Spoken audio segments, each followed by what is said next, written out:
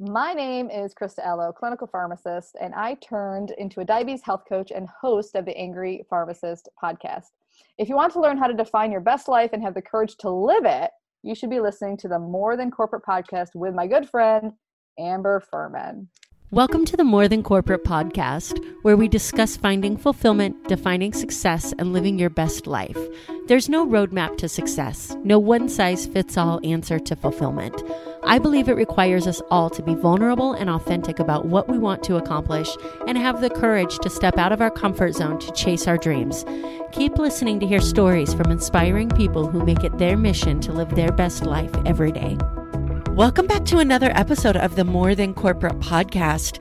I am super excited for the interview this week with Dr. Krista Ello. Krista is a clinical pharmacist turned diabetes health coach who's on a mission to make the world of medications make sense again. Her current mission is to help people with diabetes live well with minimal medications, and she's been successful in coaching hundreds of diabetes patients off of medications entirely. She is the host of her own podcast called The Angry Pharmacist, where she shares her experiences in the world of healthcare and the big misses that have occurred, particularly in the treatment and management of diabetes. I had so much fun recording this episode with Krista, and we dig into so many topics that are just completely invaluable, including the role medication plays in diabetes, the role that scientific research plays in how we understand medicine, and this one-size-fits-all treatment to diabetes. Krista is really passionate about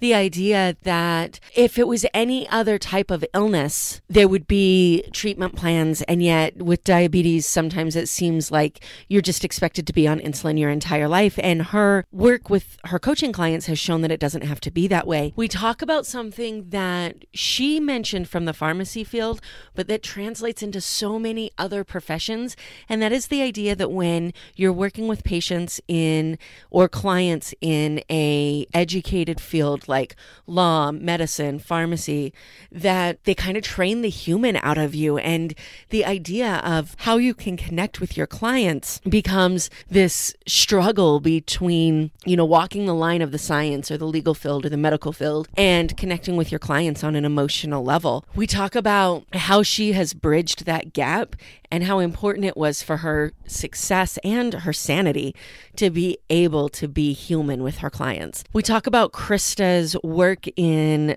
the diabetes field, her work as a pharmacist, and her idea, obviously, of success and where she's taking her podcast and her business from here.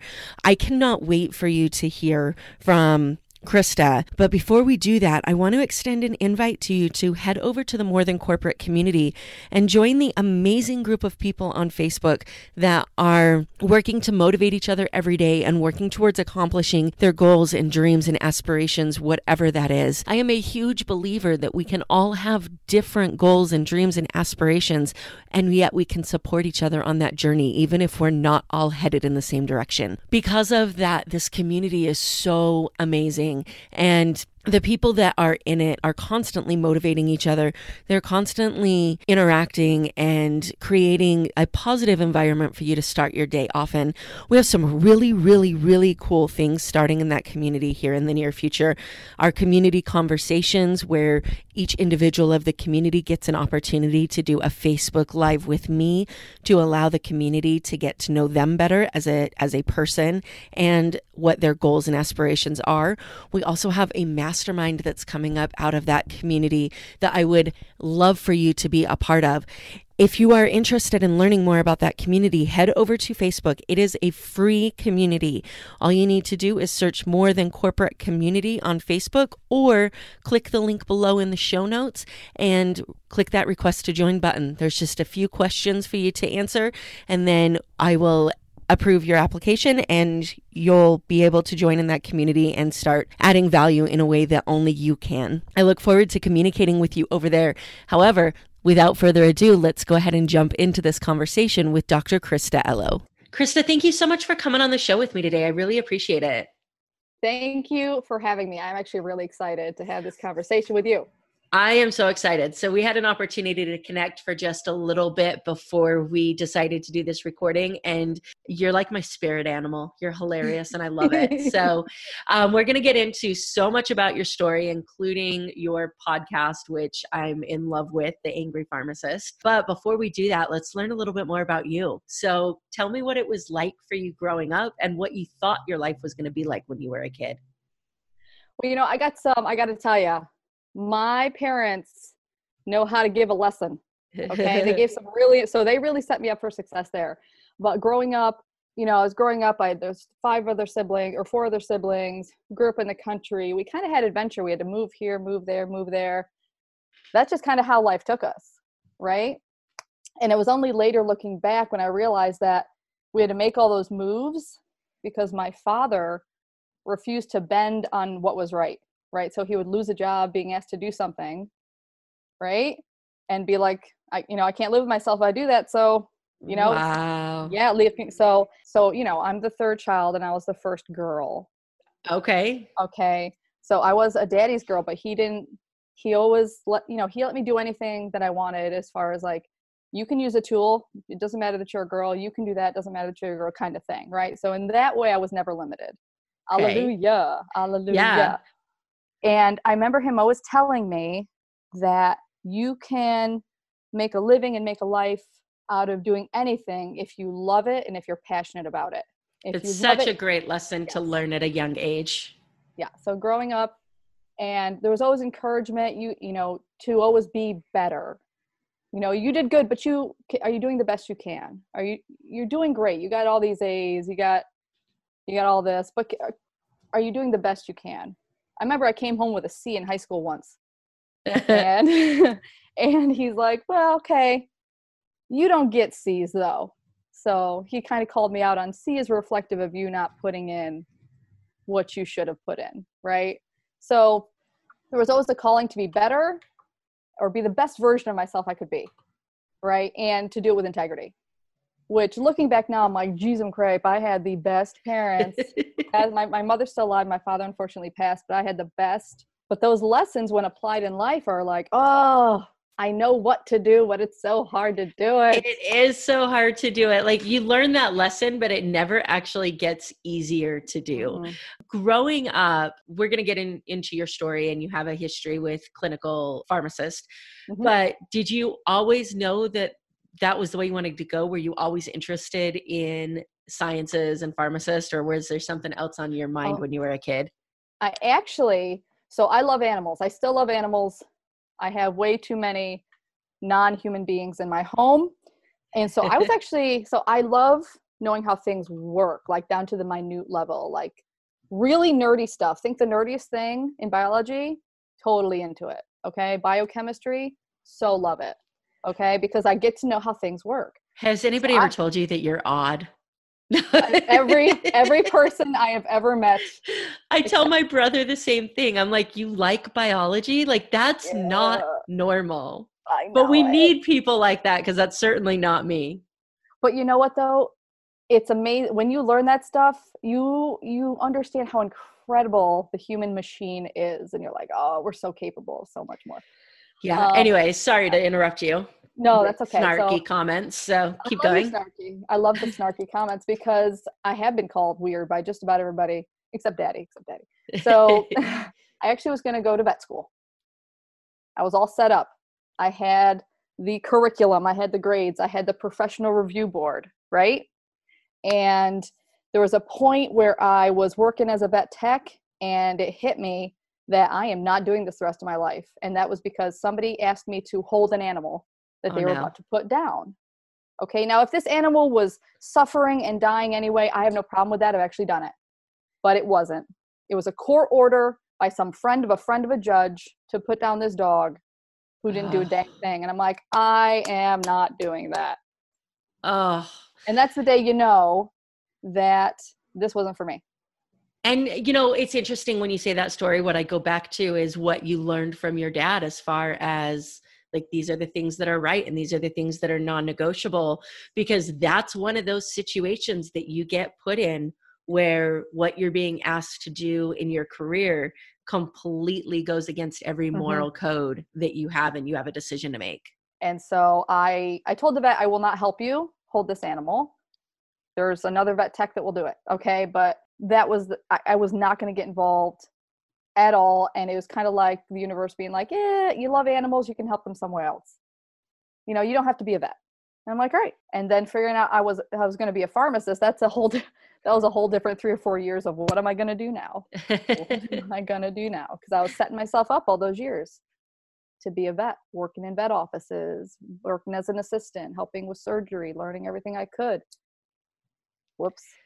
Whoops. Yeah, I think we all have those. Like everybody has that moment where they're like, well, this didn't turn out like I planned. So let's regroup. And that regroup phase can be painful as you're trying to figure out what to do. So you decide that pharmacy is it. How did you find the pharmaceutical world? So that found me, actually. I learned really what pharmacy was after I was in school.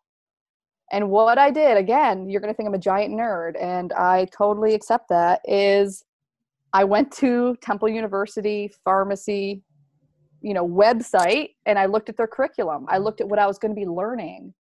I looked at what I was going to be able to internalize, and I'm like, yes, look at all this nerdery. Give me some more. There's biochemistry this, and like chemistry this, and, medicinal chemistry that. And I'm like, yes, give me some of that, because I love knowing how things work. And actually, I had a biology degree before that, obviously, because I had to do the pre-professional stuff for vet school. And even in there, I learned about meds and receptors and, G-coupled proteins and all kinds of things, the way the human body works. And I'm like, yes, give me some more of that, please. Give me some more of that. Awesome. So you decided to go to pharmacy school, and then you were actually a clinical pharmacist, which is different than just a pharmacist, right? Well, we go through the same school. So yes. So if you see a pharmacist, hug them, because they have been in school a long time. It's like minimum 6 years. Well, don't hug them right now, but during work, well, right. They might look at you weird, but actually, I think you're a terrorist, right? Yeah, I got to see that. Keep the corona away from me. Right. But what I did, I had a biology degree, and then it's another 4 years professional in pharmacy school. And then it's 2 years of residency training. So 2 more years being broke to be, a medication expert, but an expert at application therapeutics. So a pharmacist is, the right drug and the right person at the right time for the right reason. I want to say that again for the people in the back. For the right reason, at the right dose, for the right reason is very important. And so you can become ninja. You can become ninja at that. And I got ninja at chronic disease. And I got board certified in that. And I'm like, okay, here I am. I've arrived. I'm an expert. So what do we do now? So I have to ask you to take your resume and put ninja on it, because that's the best description I think I've ever heard. So you are now a ninja of pharmacy. I'm a pharmacy ninja. So you are going through school. You're going through your residency. You're working in chronic disease. And at what point, or first of all, how long did you work as a pharmacist?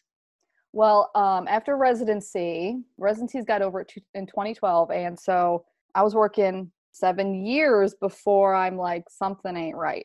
Well, that's not true. I was saying that for a little bit, but finally, you hit that wall where you can't pretend anymore. Yep. And, and you just like, no, seriously, Christy, you can't keep doing this. Right. So now I am still considered a pharmacist, of course, licensed, blah, blah, blah. But I worked 7 years in different settings, with the evil insurance and companies, getting on the inside of that. And then the specialty pharmacies with their biopharmaceuticals, which are very high tech. And I finally arrived in the primary care office. This is the show for pharmacists. Okay.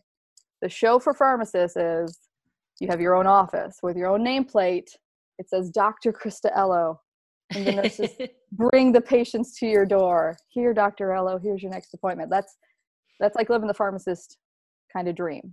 That keeps you out of the pharmacist trenches, which is, let's just say, community is the pharmacy trenches, right? So yeah, I worked 7 years doing all that. And in the last setting, when I had arrived, in quotes, is when reality knocked me back in my hiney. And I'm like, darn it. So what was it that you were saying, this just isn't this isn't the best use of my time and my knowledge, and there's so much more that I could be doing. What kind of was it that led you down those conclusions, as much as you can talk about that? As much as I can talk about that? Or as much as you're willing to? Let me tell you, the gates are open now. So you know what it is? It's the more you're in there, the more you're in the medical field and being a pharmacist and living the pharmacist, you realize people have a different perception of what pharmacists do. All right. And so the first thing about that is people think pharmacists are pill pushers, that we push the drugs, that we try to get you. That is not true. That is not the truth. And year to year, I'm like, why do people think what are you talking about? We're not the pill pushers.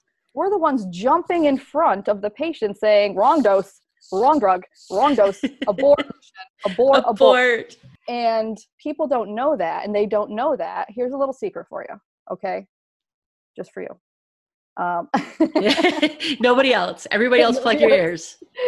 As a pharmacist, when we catch errors, which is daily, hourly to minute, we can't go out to the public and say, we found an error that your doctor wrote, your provider wrote. We found an error. We don't tell them that. We call the doctor and talk to them. We talk to the doctor face to face and say, let's do something different. Okay. So they kind of don't know that we're landing on the sword for them. So maybe that's the misconception. So that grates on you year after year. I got to tell you. I'm sure. I'm sure, especially knowing that for me, it wouldn't necessarily be, there is an ego side of it of being like, nobody knows I do this. But for me, when I think about it, I think about like the constant worries of like, if I miss something, is somebody going to die? Like you're that last line of defense. You nailed it. So in the primary care field, I'm in my office writing my own scripts under the umbrella of, the federal umbrella. And every pharmacist in the community setting is thinking just what you're thinking. That's why we're all stressed out. And there's lots of prescriptions going out that I have no idea about. And when somebody came to my clinic and the doctor provider's like, hey, figure this out, really is what they did. They're like, lead me down the hall, figure this out. I got you. What I figured out was sometimes really scary, like a big miss or a near miss. And I'm like, whew, somebody was watching you today and sent you down here, because this would have been ugly. What we have is an abundance of pharmaceutical products to choose from over decades of production. And the providers just not getting what they need to use them correctly, or living within what I call medical silos, where they're just focused in on symptom. Here's that drug for the symptom, right? And it really doesn't match what's going on. That happens a lot. Yeah, and it's and a lot of times that happens within disease states itself. So like for diabetes, which I coach. And, it finally got to a point where I had to dive deeper into the data itself to figure out what I was going to do next to fix the situation or to help fix the situation. So you're starting to realize that you can't make the impact that you want to make doing what you're doing. And then you add the stress of constantly wondering whether something's going to slip past you because you took a break. And so what do you decide is the next step for you as far as taking your knowledge and experience and skills and using those to help as many people as possible? Well, you know what? Somehow I ended up really focusing on diabetes, because in the clinic I was working in, which I loved the people there. I really did.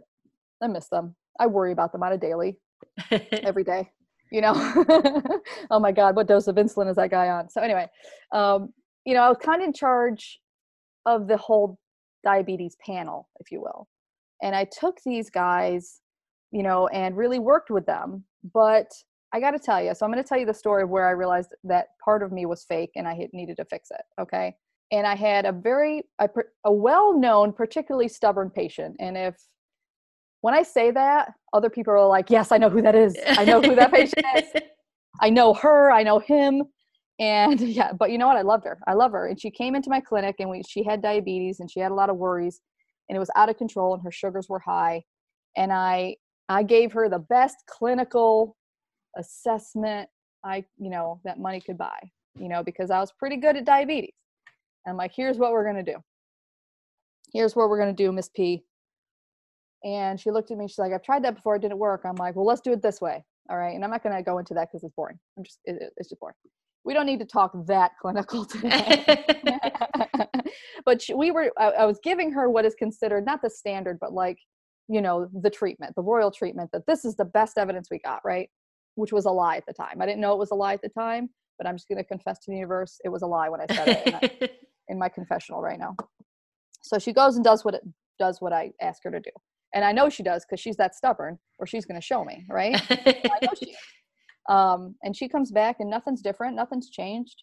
Her A1C is not lower. Her sugars are not lower. Nothing's improved. Her symptoms are not better. So why didn't it work if it's the best? Why didn't it work? It's supposed to be the best evidence, the best. And I'm just like, okay, so is it me?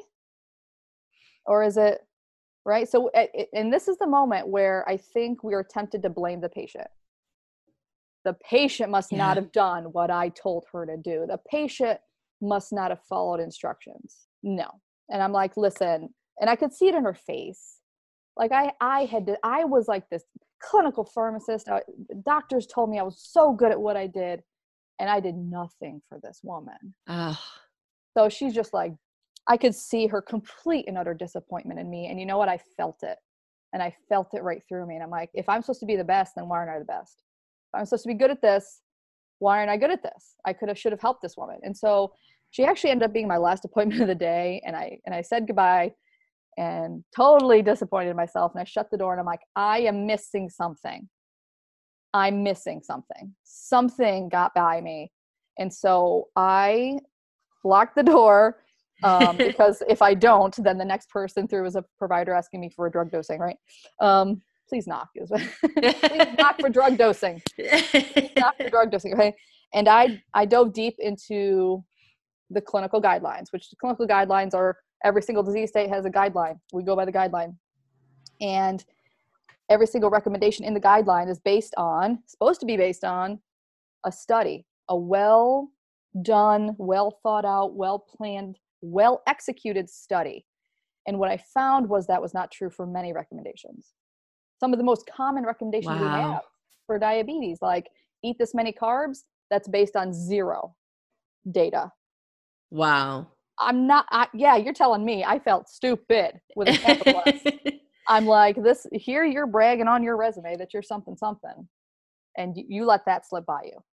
There's no data to back up what you've been saying for like the amount of carbs or, the amount of fat or whatever. And now what I realized was it was just, a couple of people who wrote the guidelines kind of saying, this is what we agree on and we're going to do it. So after feeling stupid and apologizing, I found some more studies, and these studies were like, hey, if you do this, their sugars actually come down. If you do this, their sugars improve, and this person got off drugs. And I'm like, why aren't we doing this? Now, that's a question I can't answer today. Okay. Yeah. But at least I can say that now that I knew that, I couldn't keep doing things the way that I was doing things. Right? Because then at that point, I'd probably be intentionally hurting people, and I can't lay down at night thinking that. So that was the day. That was the day I kind of, let's say, took a right turn. I always go right when I take a turn. Let's go right. Not in the direction I was going. Yeah. So did you immediately say, all right, I've got to leave this pharmacy stuff behind and I'm going to now become a diabetes coach and use this information? Or did you try to use your newfound resources in the clinical setting?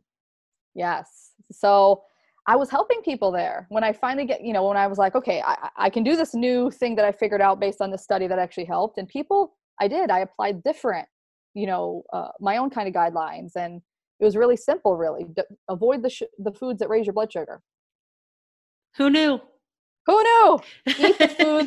Eat the foods that are more nutritionally dense and are more closer to their natural state. Who knew? And people were getting off drugs. Their insulin doses were being cut down to not even in half. We're talking like 75%.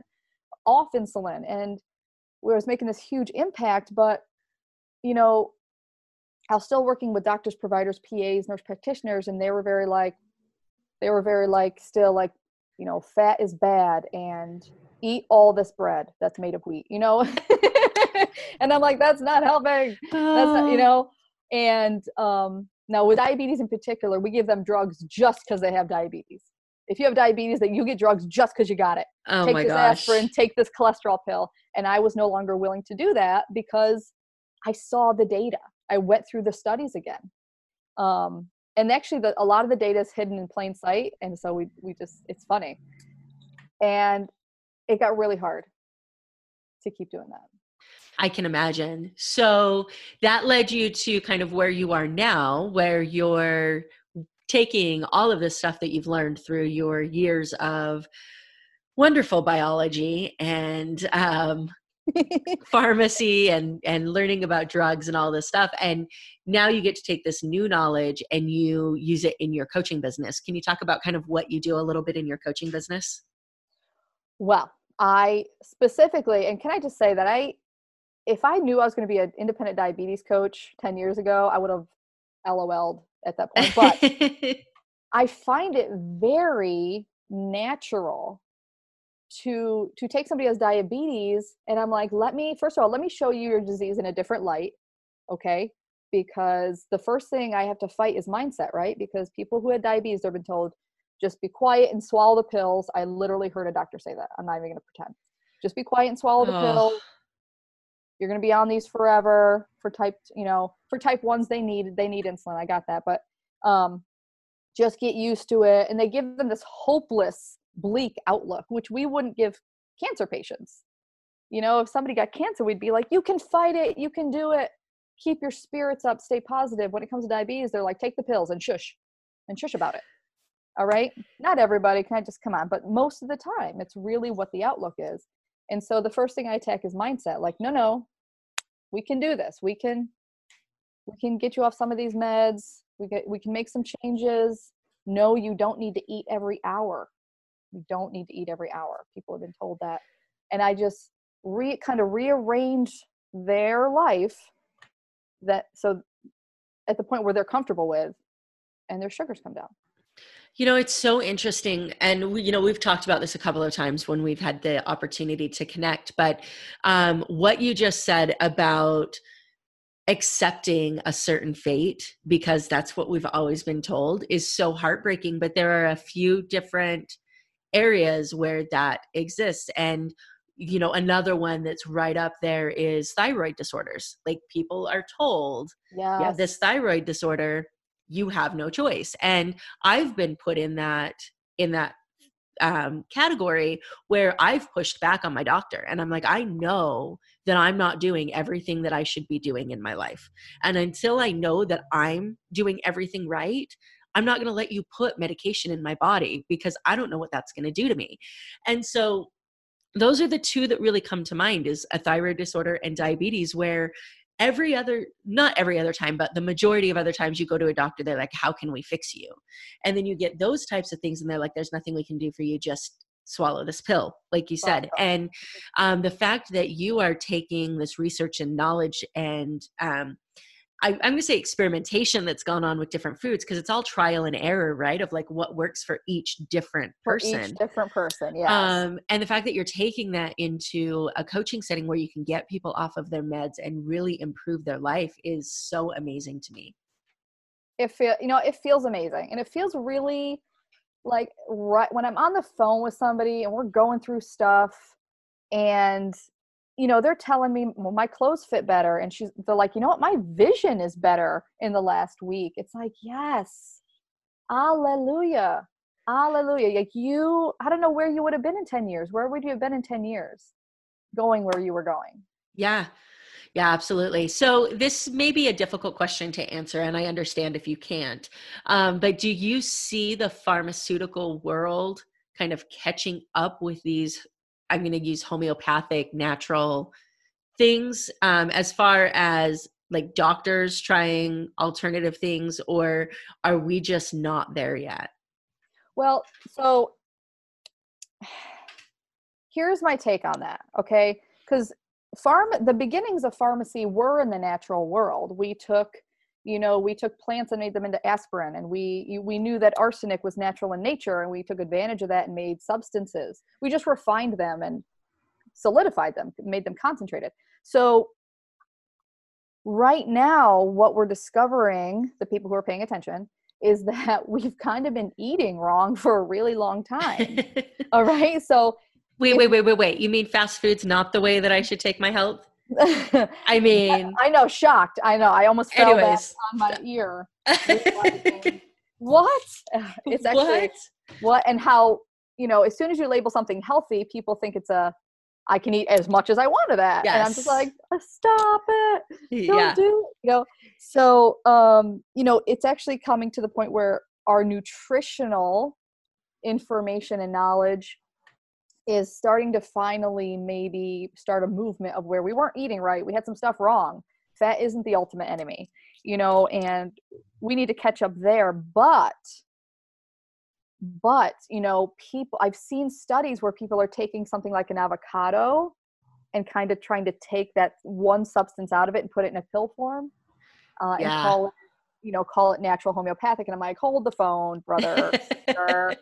Or they could just eat the avocado, right? Right. So it's tricky. They're trying to trick. I'm like, don't do that. Don't do that. Just eat the avocado. Avocado, $1.50, 30 pills of whatever good they're going to pull out of it, $50. Just see how that works. Yeah. Yeah, it makes Hulk angry. It makes Hulk angry. It makes Hulk angry. So that's the second thing going on your resume. You're now the Ninja Hulk. So Ninja Hulk, yeah.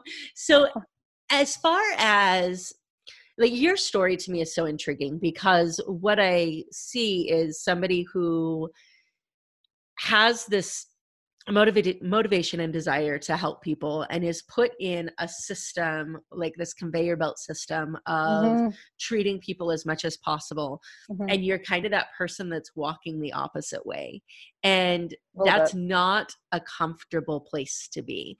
So can you kind of talk about what you've had to accept, internally, when it comes to your colleagues and things that are going on there, that understanding that opinions of you may not always be what they would be if you were just going down the pill road? Oh my goodness. So I think some of my colleagues have silenced me, unfriended me. Listen, doing this is a little bit like having a wedgie, right? At first you're really uncomfortable, but then eventually you kind of get used to it. But so the ironic, it is a little uncomfortable because I'm like, okay, so I guess I'm doing this. Pharmacists really don't do this, but I'm doing it because I am good at helping people with diabetes. I am helping people see things differently and have those moments where they're like, oh, yes. So, if you have that, I feel like you kind of have to use it. But it was really uncomfortable during meetings where somebody would be like, this person ate 3 eggs, so we got to check their cholesterol. I'm like, no, we don't. No, we don't. That's a complete waste of blood. I personally, because, there's a set, almost a set education you get. And as you're going through the training, you rely on your preceptors a lot to give you that, because there's so much to read on your own. You're doing a lot of reading, but you can't read every study. You rely on your preceptors. And when you come to that realization that they were wrong when they taught you that too, is like, oh man. So now it's all me with my wedgie. Well, with your wedgie. And I want to make clear that we're not necessarily saying in this conversation that people are intentionally doing this for ill motives. It just happens in all, you could go down this philosophical debate about everything that we think about everything in life if we really wanted to. But the reality is this all starts with people who have good intentions, who make a statement, and that statement ends up not being 100% accurate because there's new research that comes out. Yet that statement lives on and informs future things, and we just get further off the path. And then when people like yourself come forward and start to talk about things, all of a sudden, like that's kind of the pushback, which honestly, if we really want to take a look at this cycle, the people who made the statement in the first place were probably in the same position that you are, where people were like, this is crazy. Exactly. It's not going to work. And so it's kind of the cycle that we're on that I think we see in all areas of our life, of statements informing future decisions that affect society as a whole. Yeah. Yeah. And medicine has gotten kind of a little bit out of control where, we have, they're saying we have a provider shortage, but I'm like, well, we actually probably just have a really like overabundance of people who are sick and ill because we haven't quite done things right.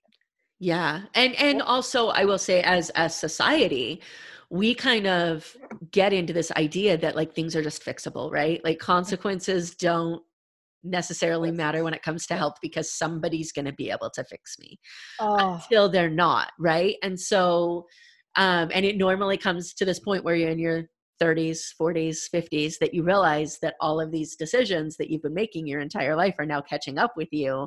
Yes, and you're getting to the point where, Band-Aids aren't working anymore, which is all medication is. Most medication is just a Band-Aid. Why don't we get underneath and start to attack what's causing the symptoms instead of treating the symptoms?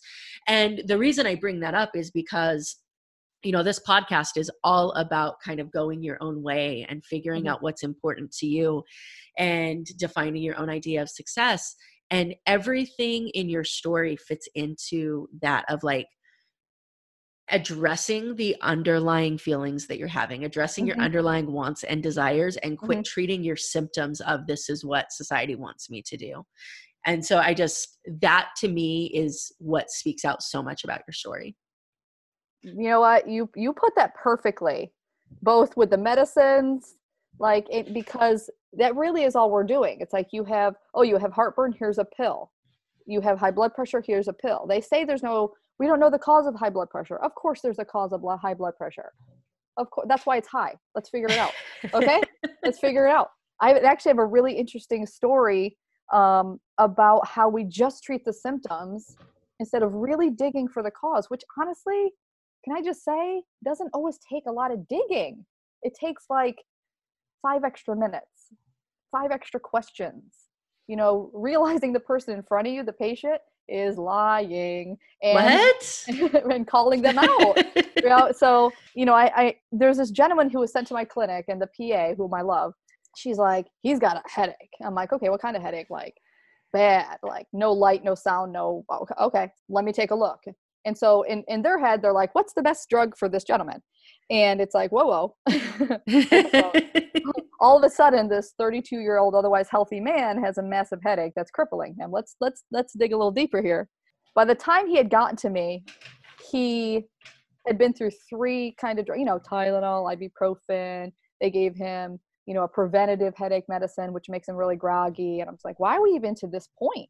And we're to this point because they were treating the symptom. And as I talked to him about his life, what he does, what's his day like, what's he do, we came to realize that he had a lot of back problems.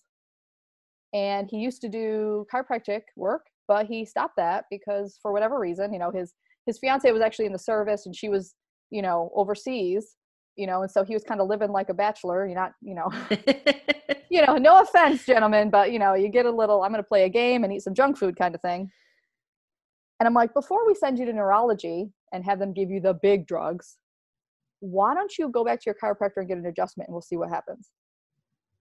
And he got 1 adjustment and the headache went away. I'm like, we were about to inject you with some stuff. And it was just, your body was all out of whack. Physically, your spine was out of whack. That was it.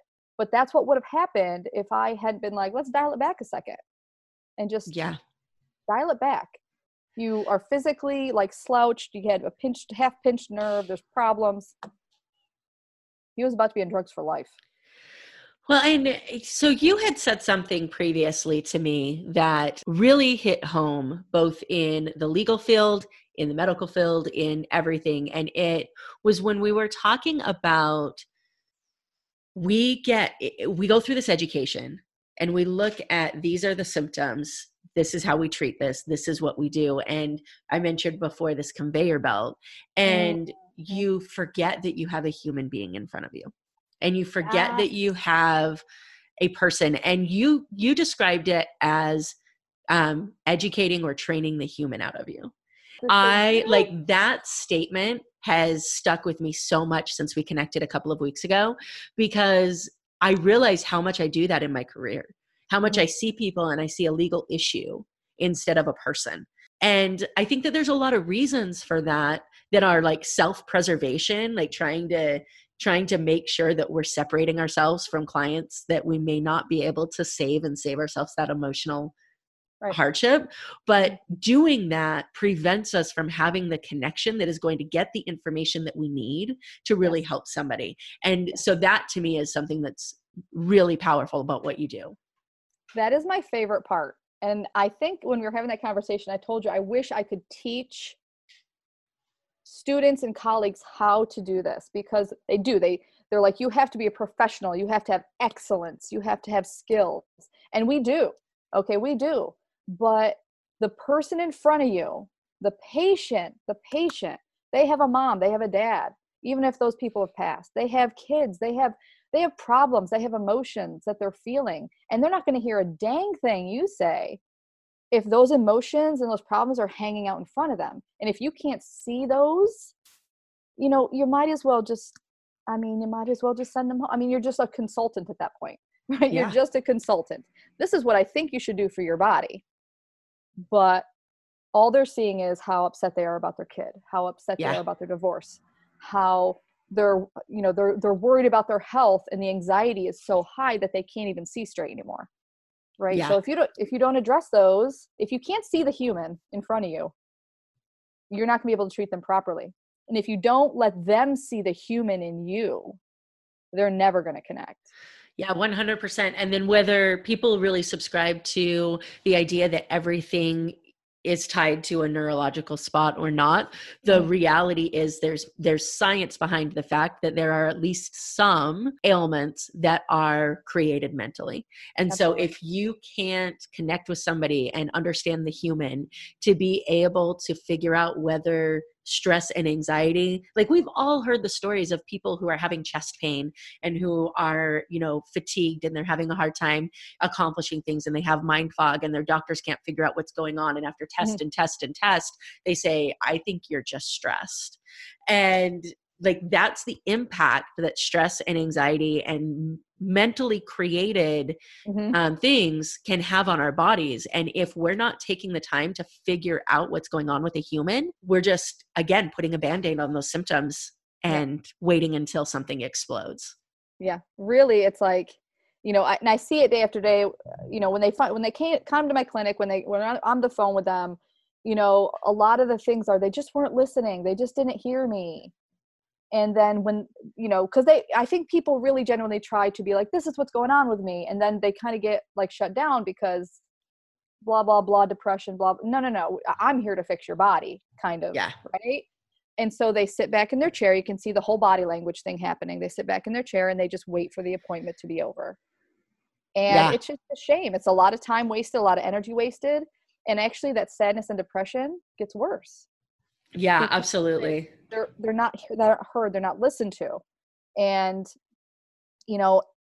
I think if I could teach this, I'm going to find a way. You are. And then you're going to be able to add a second ninja to your resume. Second ninja. One of the most powerful things for me was talking to my business coach about a client who had inevitably lied to me. And I found out on the stand while I was cross-examining her while I was direct examining her, that she had lied to me. And talking to my business coach, and she says, well, we need to figure out what's going on in these consults that are causing your clients to feel like they can't be honest with you. And I was like, well, that freaking hurts. Like that, like, it's not something that you want to hear, but the reality is, how are you showing up in your life that makes people feel like the person that they have trusted with their future, whether it's health or legal or financial or whatever, whether the person that they've trusted to help them get through an issue that they can't trust them enough to tell them the truth about what's going on. I want to switch gears just a little bit to Sure. the success part of this. We've talked a little bit about so much actually about comfort zones and being willing to go against the grain. But I ask every person this question: what does success mean to you, and how do you know whether you're being successful? What's your definition of that? So this was a working definition. Okay. Okay. Right. Success it has to migrate, but it's ironic because a successful pharmacist maybe doesn't look like me. But if you read what a pharmacist does, I'm much closer to our mission than I think where we are now. So success is, to me, it's like, are you doing something that you love, that you feel? You can feel it when you're like, yes, I'm in my zone. Where Krista goofing off 5 minutes ago, and then you're with a patient or with a client, excuse me, and stuff comes flying out of your mouth and you're like, whoa, what ninja said that? You did, Krista, because this is what you're supposed to do. Like, and you can kind of feel that, like, this is what I'm good at. This is what, this is where the impact, and that when you're doing that day after day, and you can feel that is success, because you're living. I just feel like, I know how woo you want to get, but you're kind of living where you're supposed to be. Yeah. Right. And when I was in the clinic and I was like struggling with, I really don't want to prescribe that because of all the stuff I know, it doesn't feel good. It doesn't feel good. And so this, I'm not like a millionaire, I'm not a billionaire yet. Okay. But, the impact I make is very real, and very, very, it's almost tangible. And that's how I know that this is where I'm supposed to be. I love it. And, it's interesting for me because I've always tied success and fulfillment together, and I find that a lot of people don't. So this is an interesting conversation that I've been able to have with people is, do you believe that success comes first, followed by fulfillment, or that you feel fulfilled because you're successful, or that you're successful because you're fulfilled? Yeah, this chicken in the road stuff, or chicken and the egg thing, kind of, it's hard because, I feel like if you know where success is and you grow that success, you will feel fulfilled. But also, when I left the clinic and started this, even though it was a struggle, the fulfillment is, you knew this was the right decision, just be patient, do the work, makes you feel fulfilled, and that you're on the journey you're supposed to be. So I guess it's by mood. I know that's such a jip answer, but it's almost, no, it's perfect. Going day to day, like some days it's like, Lord have mercy, this is a struggle, because you're out there. So as a coach, I get all the commercials for build your coaching. Blah, yes. And I'm like, stop. Yes. Because it seems to me like they're trying to make money the end product of me being successful. Like, fill out your coaching clinic and you will have all this money. And it's like, ooh, that feels bad. Like, it feels kind of bad. Like we all need money. We all need to buy things. And I got kids, for crying out loud, but this doesn't feel good when it's presented that way.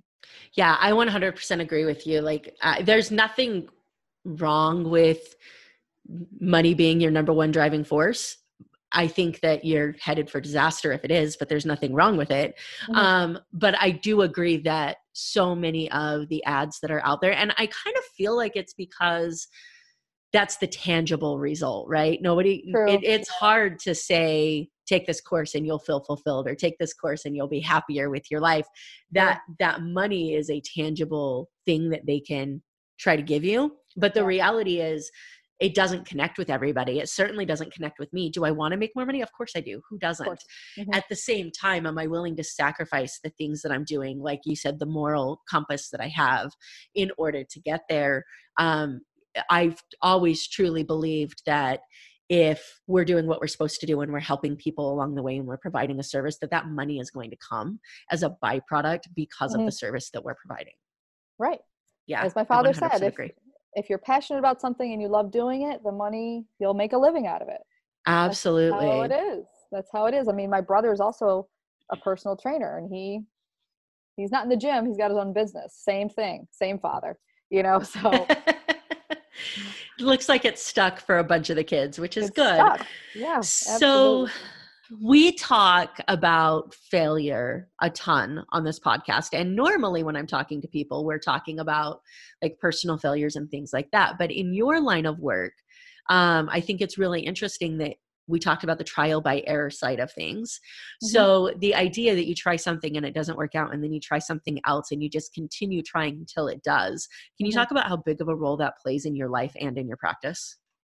Oh my God. Listen, the ability to get something wrong and learn, it's so powerful. Like even as a student, I'm like, I got to take this moment to get some stuff seriously wrong. So I learned that lesson.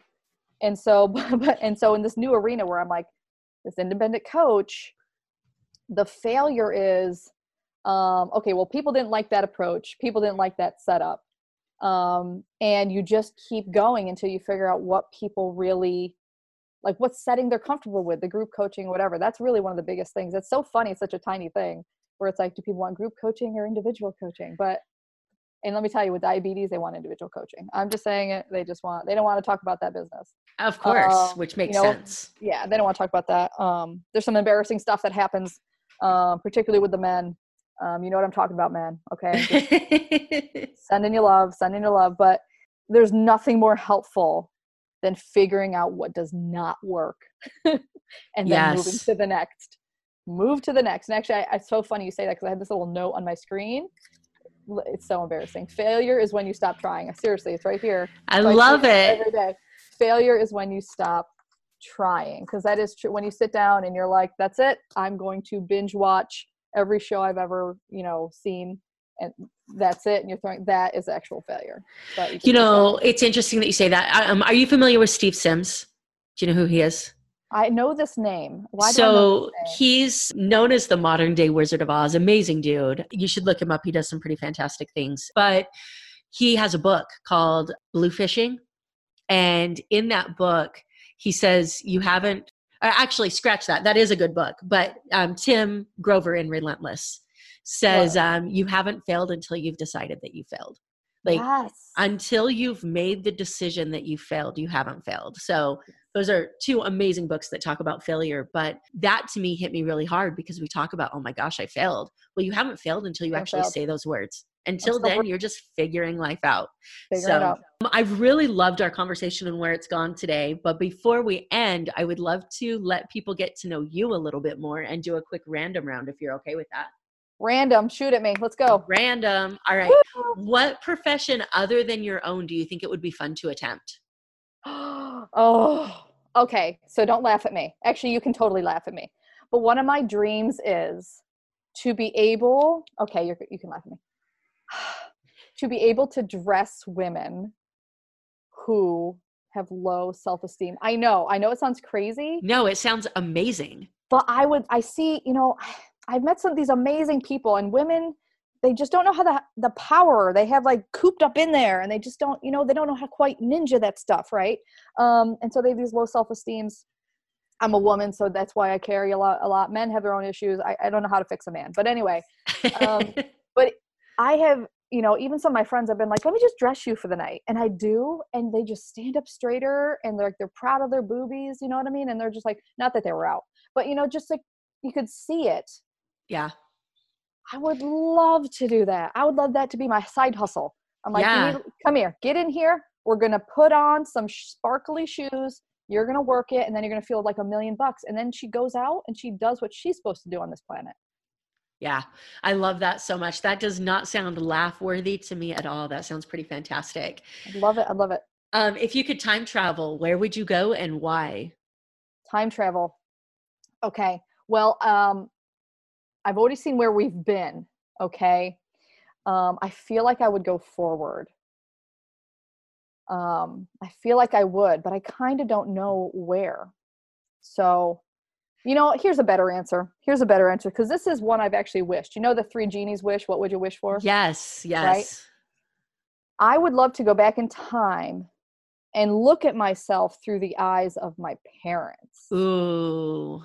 I would, because who else sees your potential more than your parents? Like, go back and have them look at me and like look through their eyes at me as a child and somebody growing. because then I would just probably explode with potential. You know, it's so crazy that you say that, because my podcast episode that I'm a little behind, just got done recording, that's supposed to launch like 3 hours ago. I talk about relationships with family members, and I talk about like projecting your own feelings onto the people around you. And Yes. I feel like if we could go back and have what you just said and see the way that our parents really see us, then so many of the family issues that exist because we think people don't understand us would disappear. Like, totally disappear. We would explode with our potential. But on top of that, every relationship would be better because we would realize that it's our bullshit that we're blaming on them. Yeah. Not theirs. Yeah. I love that answer so much. Love that answer so much. It's still one of my wishes. I'm still writing it down as I wish I could have this. But. Yeah, I love that answer so much. All right. So personality traits. Do you have a skill or personality trait or maybe a superpower that you feel like has been most helpful to you in your life? Yes, I do. Yes, I do. And I just figured this out last year because I read that book, The Big Leap, The Greatest Leap by, the fish on the front. Lord, his name is Gay. Anyway, so I read that book and I'm like, oh, my superpower. Yeah, so let me figure that out. And so I realized that I am a super ninja at problem solving. But okay, I'm not a super ninja at problem solving because when it comes to people problems, I can anticipate their response based on their body language, their inflection in their voice. Like I know what they're thinking before they do. All right. And so like body language and human, I don't even know what to call it. It's just like, I know what you're about to do. Okay. I'm not going to tell you that I know that, but I'm going to use it to make you trust me because I already know what you're saying. I already can see your life. I already can see your struggles. It actually just helps a lot because it's true. You know, it's not like it's a parlor trick. It's like, I see you, from Avatar. Remember from Avatar? I see you. I really do see you. Yes. I see your struggles. It's like your super ninja power at understanding people. It's very, I have to put a name to it, but it's why I win arguments with my husband. I got to tell you, it's why I win every single one. Because I'm like, I know what you're about to say. Yeah, or you just wear them down, right? And I think the book, in case anybody's making a book list based upon our conversation, is Gay Hendricks. Hendricks. Yeah. Excellent read. Awesome. Well, and that leads into my next question. So books, do you read them? Are you an audiobook listener? Are you a podcast listener? Like, how do you like to consume your information? So I definitely am a little bit of an old school reader. I like holding the book. I like seeing the words because when I listen, it's different. It's a different part of my brain. Yeah. Right. So I've actually listened to Gay Hendricks and read Gay Hendricks. And there's stuff I missed for sure. Yeah. So I do it that way for sure. I do like podcasts. I got to tell you, I think I'm a little bit behind in the podcast game, even though I just started one. I think, but they're going to be my new favorite thing. But I also know, again, I have to see things. Seeing things is very important for me. Yeah. I have learned that that's my best way as well, is I listen to an audiobook, and then if there's stuff in there that I'm like, oh, I need to explore that more, then I end up reading it. So I totally get that. What book have you recommended to people the most? Let's see. So I recommended that one. I have read Joe Dispenza's series there about breaking the habit of being yourself. And he's got a new one out, being supernatural or becoming supernatural. Really great stuff about how, again, we would just explode with potential if we weren't carrying around so much crap, right? If we weren't, so bogged down with negative emotions. That's a good one. I have a whole bookshelf over here. Let's see. The Marshmallow Effect is a good one. Yeah, just a lot of, God, I love reading. I mean, I'm looking over it there. I'm like, what am I reading right now? The other one that I have recommended to clients back in the day is The Body Keeps Score. Oh. The Body Knows Keeps Score. That sounds intriguing. And that talks about how trauma, and the body really holds on to trauma, emotional trauma in certain ways, and eventually it's going to come out in some way. Yeah. Right? So the bearing of emotion and the bearing of trauma, it's going to come out some way because it can't, right? So yeah, it has to. I like that. I may have to put that on my list. Yeah. So I am a music nerd, and I always have to ask people, what is your pump up song, your motivation song? What kind of gets you out of bed in the morning right now? Oh, so right now, can we put an asterisk on that? Because for me, it changes daily, but daily. It's so funny because I always wake up with a song in my head and I don't know how it got there. I think it's my father doing this, right? Is it always the same song? No. Okay. It's like the song of the day. It's like a little joke in our family. It's like, I start singing a song in the kitchen and mom's like, oh my God, I dreamed about that song too. It's the song of the day. I'm like, oh my God. Hall of Fame right now is the one that gets me pumped up, living in the Hall of Fame. Oh. I love it. Everybody's gonna know your name. That helps me because I know as I kind of keep moving forward and helping people, I can keep making that impact. Love it. I don't always get the, hey, this happened to me, Krista, and because you told me this one thing. You don't always get that. You just got to assume that that's happening. In this role, though, I do get a lot more feedback of, I'm down 14 units of insulin, thanks to you. I'm down 15 units of whatever. I love it. Pounds. Yeah. It's got to make you feel so good. So good. It is. Yeah. I get really excited because, I'm hoping that when people see these successes, they're like, see, it's real. I really did help that person get off that drug. I love it. Too. You can do it. You just got to make some changes that you're okay with. Yes. Right. So morning routines, do you have one? If you do, what does it look like?